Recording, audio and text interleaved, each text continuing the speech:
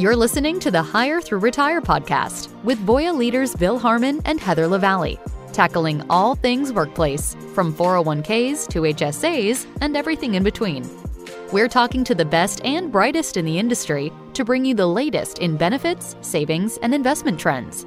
Come along with us on our journey to help all Americans become well-planned, well-invested, and well-protected. Welcome back to Hire Through Retire. I'm here again today with my friend, colleague, and co-host, Bill Harmon. Bill, so great to see you, and I'm loving the orange shirt. You're looking fabulous today.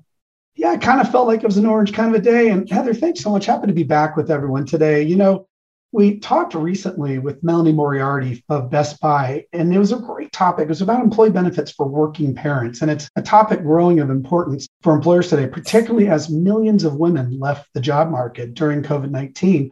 As schools and daycares closed and the existing caregiving crisis in this country became more challenging. So today, we have another important topic to discuss, and that's guidance for employers around women re-entering the workforce, a topic of particular importance for the post-pandemic world. So joining us for the discussion today is Renee Scherzer, a principal of 401k Resources, and they're a firm that's focused on employer-sponsored plans and participant outcomes. The mission of 401k Resources is to provide clients with strategies to empower their employees to build financial independence while managing fiduciary liability of organizations and their executives. Hey, Renee, welcome. It's so great to see you. Oh, thank you for having me and giving me the opportunity to talk about something that's so meaningful to me. I had the pleasure of spending time with you at a conference recently, and you and I were talking about this, and I tell you, your passion is infectious. It was so good, and I just said, wow, I have to have you on the pod because I was so impressed by your passion, the presentation, everything. So can you tell us a little bit more about your background and how you landed on this current role? Well, I started in this industry at Dean Witter at age 19. So I'm aging myself. Now, that was at a time, there wasn't a lot of women advisors. I was a junior partner to a very successful male advisor. And when I tried to voice my opinion, I was told that I was a young female making a high income at a young age and to keep my mouth shut. And just my role was to make him happy. Well, that didn't work. So I went out on my own and I had seen 401k plans. I had great experience at a young age to a lot of the Arizona-based public companies. So 401ks was one service that we did. And I thought I was going to, go out there and talk to everyone who needed a voice, not just the select executives. So I launched my career. I did it on my own. I didn't feel like the wirehouse environment was conducive for my personal goals of also wanting to be a mom and also my professional goals of reaching of an income. So find myself here today, have been this, that was about 23 years ago, 3 kids later. I am around other women now have been out of the workforce over this period of time. And I'm learning of their challenges they're having. And I just think it's important that I use my experience, my peers' experience to kind of reach back and bring them up, especially at this period of time when we're all facing significant labor shortages. So Renee, I've got to jump in first on your story. And I love the fact that you did not listen to that advice that you were given when you started your career. And you followed your own vision and that you've been able to balance this amazing career trajectory with the importance of having a family. So just kudos to you and congrats. We need and likewise to you. Medals. Yes. Well, thank you. Thank you so much. On that topic, right? I'm going to start with some data. And, really, it'll help to stress the need for the conversation that we're having today. According to an analysis by the National Women's Law Center of the latest U.S. Bureau of Labor Statistics report from February 2020 to January 2022, male workers regained all jobs they had lost due to the public health crisis. While women gained 188,000 jobs in January 2022, they are still short by more than 1.8 million jobs lost since February 2020. That's a huge gap to fill and work to be done, right? It's staggering. So leads me to my first question. From your perspective, why did more women than men leave the workforce during that period, making up 63% of the total job loss? And at risk of stating the obvious, why is it so important for organizations and quite frankly, the country to be intentional about bringing women back to the workforce? Great questions. Well, we were having this leakage before the crisis, before the pandemic. We were having more women leave the workforce. And most of the reason I've heard consecutively and consistently is due to the childcare needs, family needs, being the one primarily to be at home, evaluating who's a higher income earner. So traditionally, the husband tends to be. So that's where I originally heard that. And that study too is in a January jobs report, where actually women's workplace participation rate is only at 57% right now. And you think of the longer term impact, especially in our industry, of what it's going to do to retirement. The challenge that we're having is not just them relaunching, but also catching up for lost opportunity during that period. So not just getting them into the positions, but also giving them a path to launch at a faster rate or whatever rate can be conducive to their schedule. As far as being intentional, I think, I know both of you and Voya's mission too agrees with diverse groups really bring the most success for an industry, have great ideas, move the needle, make everyone happy. We all learn from each other from different perspectives and experiences. Where I'm finding that disconnect, and which is really interesting to me, because we're all in this. So we know, oh, you have your LinkedIn profile, you do this, here's a job. These women also they're stuck. They're not sure even. So of this group, they don't even know where to begin. They're just almost paralyzed and so intimidated to even reenter, because it's really that self-doubt that is kind of getting in the way during this pandemic and even before that as well. That is such a shame, because there's so many talented people that have the talent to go and fit some of the roles that are open and available. And we just have to help them.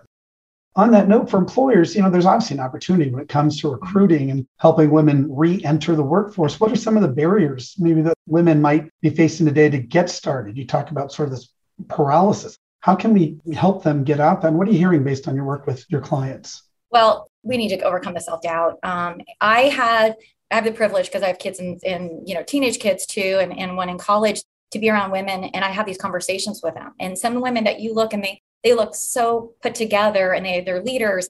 And all of a sudden I'm talking with them and they're saying, I need to find a job and I don't even know where to begin. And so those are the obstacles, is first giving them a pathway of, first of all, building their confidence. There's a survey I have out, which is really interesting, and it talks about barriers. The top 2 barriers they're saying is they don't know where to start and they don't feel qualified. What's really interesting in my survey so far is I also asked, what skills do you feel you bring to the workforce or would bring to an employer? I have to tell you, I actually had tears in my eyes, because I'm scrolling through the survey results. And after you see all the stress people have and barriers to get in, scheduling.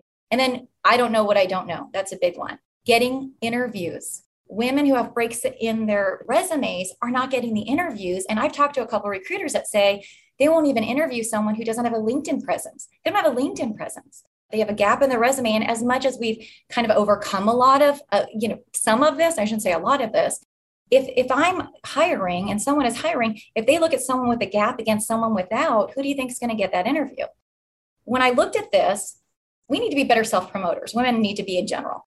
And I'll screenshot and send it to everyone too. And I'll be sharing this on LinkedIn. When I ask, what skills do you bring? Would other people describe you? You be described as a leader. Do you learn quickly? Do people describe you as being social? Are you a quick learner? Everyone is almost answered to, they're all at the largest extreme. Almost everyone said they were all of those things. So they're not even realizing their self-value. We need to remind them of that. Wow, Renee, I have so many thoughts around what you just said around that, right? I couldn't agree more about the empowerment. There's often something that women tend to feel like they've got to wait till they're ready and not seeing their internal strength. So I love that this is something that you're doing. And I think, quite frankly, that all of us can do to help women. But I'm going to pivot us a little bit and talk just, if we think overall, and we look at the job market, and that there have been some pretty significant shifts in the past few years with a Great Resignation, very much in full swing, which has led employers to adapt to all kinds of offerings and specifically when they think about benefit offerings to attract top talent. So, you kind of brought us to the parallel. We've got to get employers thinking differently. We've got to get these women thinking differently. But as you think about some of these benefits, flexible hours, backup childcare, remote work, mental health benefits, more of these benefits have become so prominent. When it comes to offering for women specifically, who are likely focused, more than just the salary, how can employers present these offerings with women in mind? First of all, we need to listen to them. We need to understand and not just put things on a portal. I had the pleasure of sitting in the PSCA conference and listening to other HR teams and what they were doing to address people onboarding. I think even during how we're communicating the jobs, The traditional job description is making, doesn't even show really what the culture looks like and what they can experience and what the pathway is for success. We want people into the workforce not to have a job, but to have a career, and we want to retain them. As far as the communication, I think especially with women, is doing so in a holistic manner, being able to talk to them about what are these benefits for your family? What are these benefits based on what's important to you? And continuing the discussion.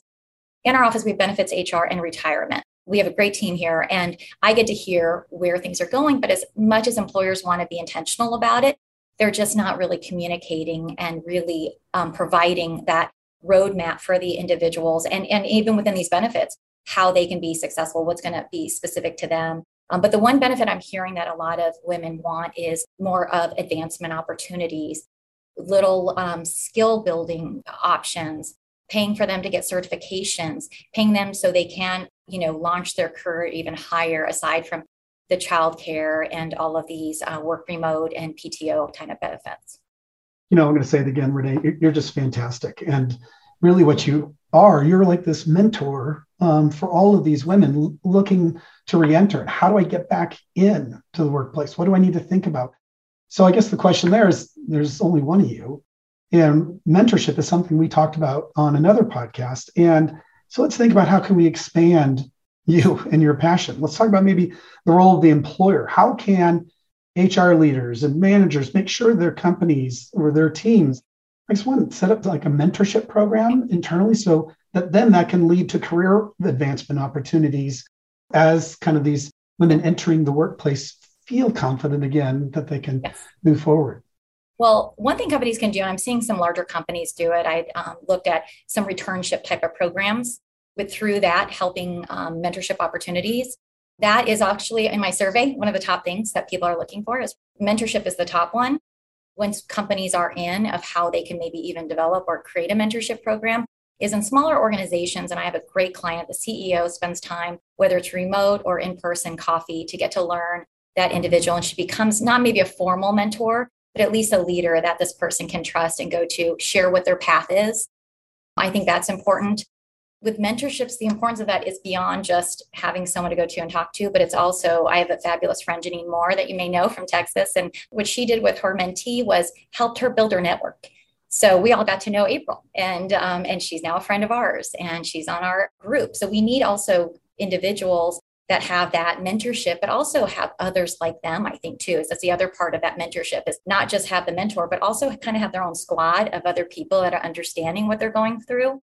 I'm building this program. I have the general framework of it, and it has 4 tranches. The first one being the self, getting the confidence up. Second one being some of the other learning skill sets. And the final N2 is also about building the resume, finding job opportunities. Along that, though, is a mentor and a squad. So you have a group of people that there's only enough people that fits on the screen. So we only have 7 people that's going to go through the squad. And I'm going to do a pilot group of this when it's ready. But this way, they not only have their mentor, but they also have a peer to go to. And so I think that's great. One of the other things is employee resource groups are fabulous for larger organizations. We all make assumptions. I started going down a path, and I was I'm going to just admit it here, but I was very unsuccessful bringing 2 women back in the workforce. One who was out for 17 years and one who was out for 1.5 years before this pre-pandemic. And I look back to see what was it that I could have done better. And I've learned from that. And then talking from other people who've been successful. Our HR team is fabulous at bringing people back. And part of that is there's a mentorship type of dynamic and a peer group. So trying to, kind of create that. Within that mentorship too, though, is allowing them the opportunities to learn about what they don't know. So if it's not maybe a formal arrangement, having a type of a leader. I have another client who has the first Monday of every month has a leadership training, and then he creates that pathway because everyone's pathways may be a little different. Some may want to be that leader and some may want to just find enjoyment at a certain level. So it's, all of that kind of comes together. I kind of talked a little bit in tangents there, but I get a little excited and get off topic a little bit. Your comments, you see it throughout the whole career. Women underestimate their skills. They don't think they're ready. And especially for people who are away, like, I'm sorry, you think about women, you're essentially taking the time away to either run a household or care for a parent or do something else. that's a huge full-time job. So those kinds of things would be so valuable. Yeah. And I've had to do both. And I couldn't imagine if I wasn't my own boss, to be able to do that. But one woman I spoke to today, who is one of the people I've been talking to, she also said in that returnship, having a longer path to get there versus they're just going it straight here. So starting with a part-time and developing, they're telling me what they need. A lot of the women I talk to, their backup, they've all been getting jobs at schools that they're not making any money and they're not happy. And and you're going, where's there a career path there? And so even just getting them into this, and at the end of this returnship is they're building their resume, getting their LinkedIn presence. They have a mentor who also, because there has to be give and take, there has to be at the end of this period out of the month, that individual is going to know if they can be successful at a part-time, at a full-time, what they actually can provide by going through this program. But they're also going to have a mentor that's going to create that, help them build their network along the way and connect the dots with potential opportunities. Renee, you've got such great tips for listeners and particularly thinking about the bridging, the talent gap for employers and how they bring more of these really talented women back in the workplace. I love the idea of returnship programs. I know one of the things that, I've heard and something we've done at Voya is you talk about a mentorship program, but also the importance of sponsorship and the difference of somebody who is really advocating for your career when you're not necessarily in the room. And how do you do that? So I just want to say first, this has been a fabulous conversation, Renee. Thank you so much for your time. As Bill has said a couple of times, such a timely topic, but I love your passion and energy that you bring. So I'm going to end with one final question, and really for our female listeners. So if we have people out there who have these gaps on their resume, what advice would you offer and on how they might address and reframe the time period on their resumes, cover letters, and interviews? So you talk about somebody could be a short gap, a long gap, but how do you think about that when getting back into the workforce? That's a great question. I've got my notes here so I don't forget anything. I do think this is one of the most important questions because we want people to be successful. As far as a cover letter, that's a great place to start. I think individuals need to craft one that's kind of short and straightforward. Don't apologize. I've been out of the workforce. I'm so, it's kind of looking as a negative, but maybe stay factual, avoid, give them explanations of what they've done during that time, not hide the gap. Don't try to hide the gap and make it where, it's kind of questionable. In a resume format, there's kind of a hybrid formula where, you'll see some that are just based functional or some things that are just chronological. They can do a hybrid resume that kind of blends that functional resume skills sets and everything else with one that talks about their jobs, what they had before. Also include their skills and experiences with volunteerism, what they've done at the school. And when they get to that interview opportunity, also communicate those, find a way to communicate that where it's, where you talk about the skills that you use versus I was a room mom for third grade, to say, as a room mom for third grade, I was in charge of this, this, and this. This allows me to bring these type of skill sets to an employer. Start on LinkedIn. Find people like me. One of the best success stories that I am so proud of is a mom I know through basketball. Beautiful woman. We spoke. She has it. She just head to toe has it all put together. She'd been out of the workforce for 17 years. She was from HR. So I put her in contact with Jen, who owns and is one of the owners and runs our HR team. And she's a leader there and she's been working there since December. And I didn't realize the insecurity she had because she looks amazing and confident and as a leader. But one of the other things I would do is highlight too, to get back on track on this, as experience gained during the breakup services, who they are today, what they feel like they would bring, what they could bring in the future, what their focus would be, and just really leverage their social network and building their network. It's as I've been putting more of it out there and having conversations, I'm collecting resumes that I'm going to create a portal. One of my goals, I need a twin. So to do some of this, I'm going to be creating my team, but to also create a portal. Don't be afraid to ask and be afraid to raise your hand, reach out to people like me that in your community to help assist and help them relaunch back into the workforce. Renee, that's absolutely fabulous advice. And I will tell you, as somebody who about 18 years ago or maybe 15 was a room mom for a second grade class, it was probably one of the hardest jobs I ever had to do, with a lot of coordination and a lot of transferable skills. So I just want to say thank you so much for your insight and thank you for being here with us today. Oh, my pleasure. Thank you for having me. I also want to say thank you so much for the time today. This is some great information that I'm sure the audience really value and find it to be very, very helpful. So thank you so much, Renee. No, my pleasure. So as we mentioned on our last episode, we've had some exciting news here at Voya, and that is with my trusty co-host, colleague, and friend, Heather LaValle, who has been appointed the president and CEO-elect of our company. And as I shared there, I couldn't be more thrilled and excited for Heather. But with that, tone changes. Transition, we'll also have to be wishing Heather our farewell as my co-host in the Hire Through Retire podcast. So for those who've been with us from the start, you'll know it's been a pleasure having Heather as my fellow host, and I will certainly miss her and her constant presence on the pod. But you all know she'll be back as a guest at some point. And so I'd like to say congratulations again, Heather, to my colleague and to my good friend. Thank you so much, Bill. It's been a pleasure. Yeah. Oh, hold on. My phone's ringing. It's Ellen. Just a second. So thank you. Great episode. And as always, thank you for joining us today. Stay well. This information is provided by Voya for your education only. Neither Voya nor its representatives offer tax or legal advice. Any opinions expressed within do not necessarily reflect those of the Voya family of companies or its representatives and are not intended to provide specific advice or recommendations for any individual. Please consult your tax or legal advisor before making a tax-related investment or insurance decision.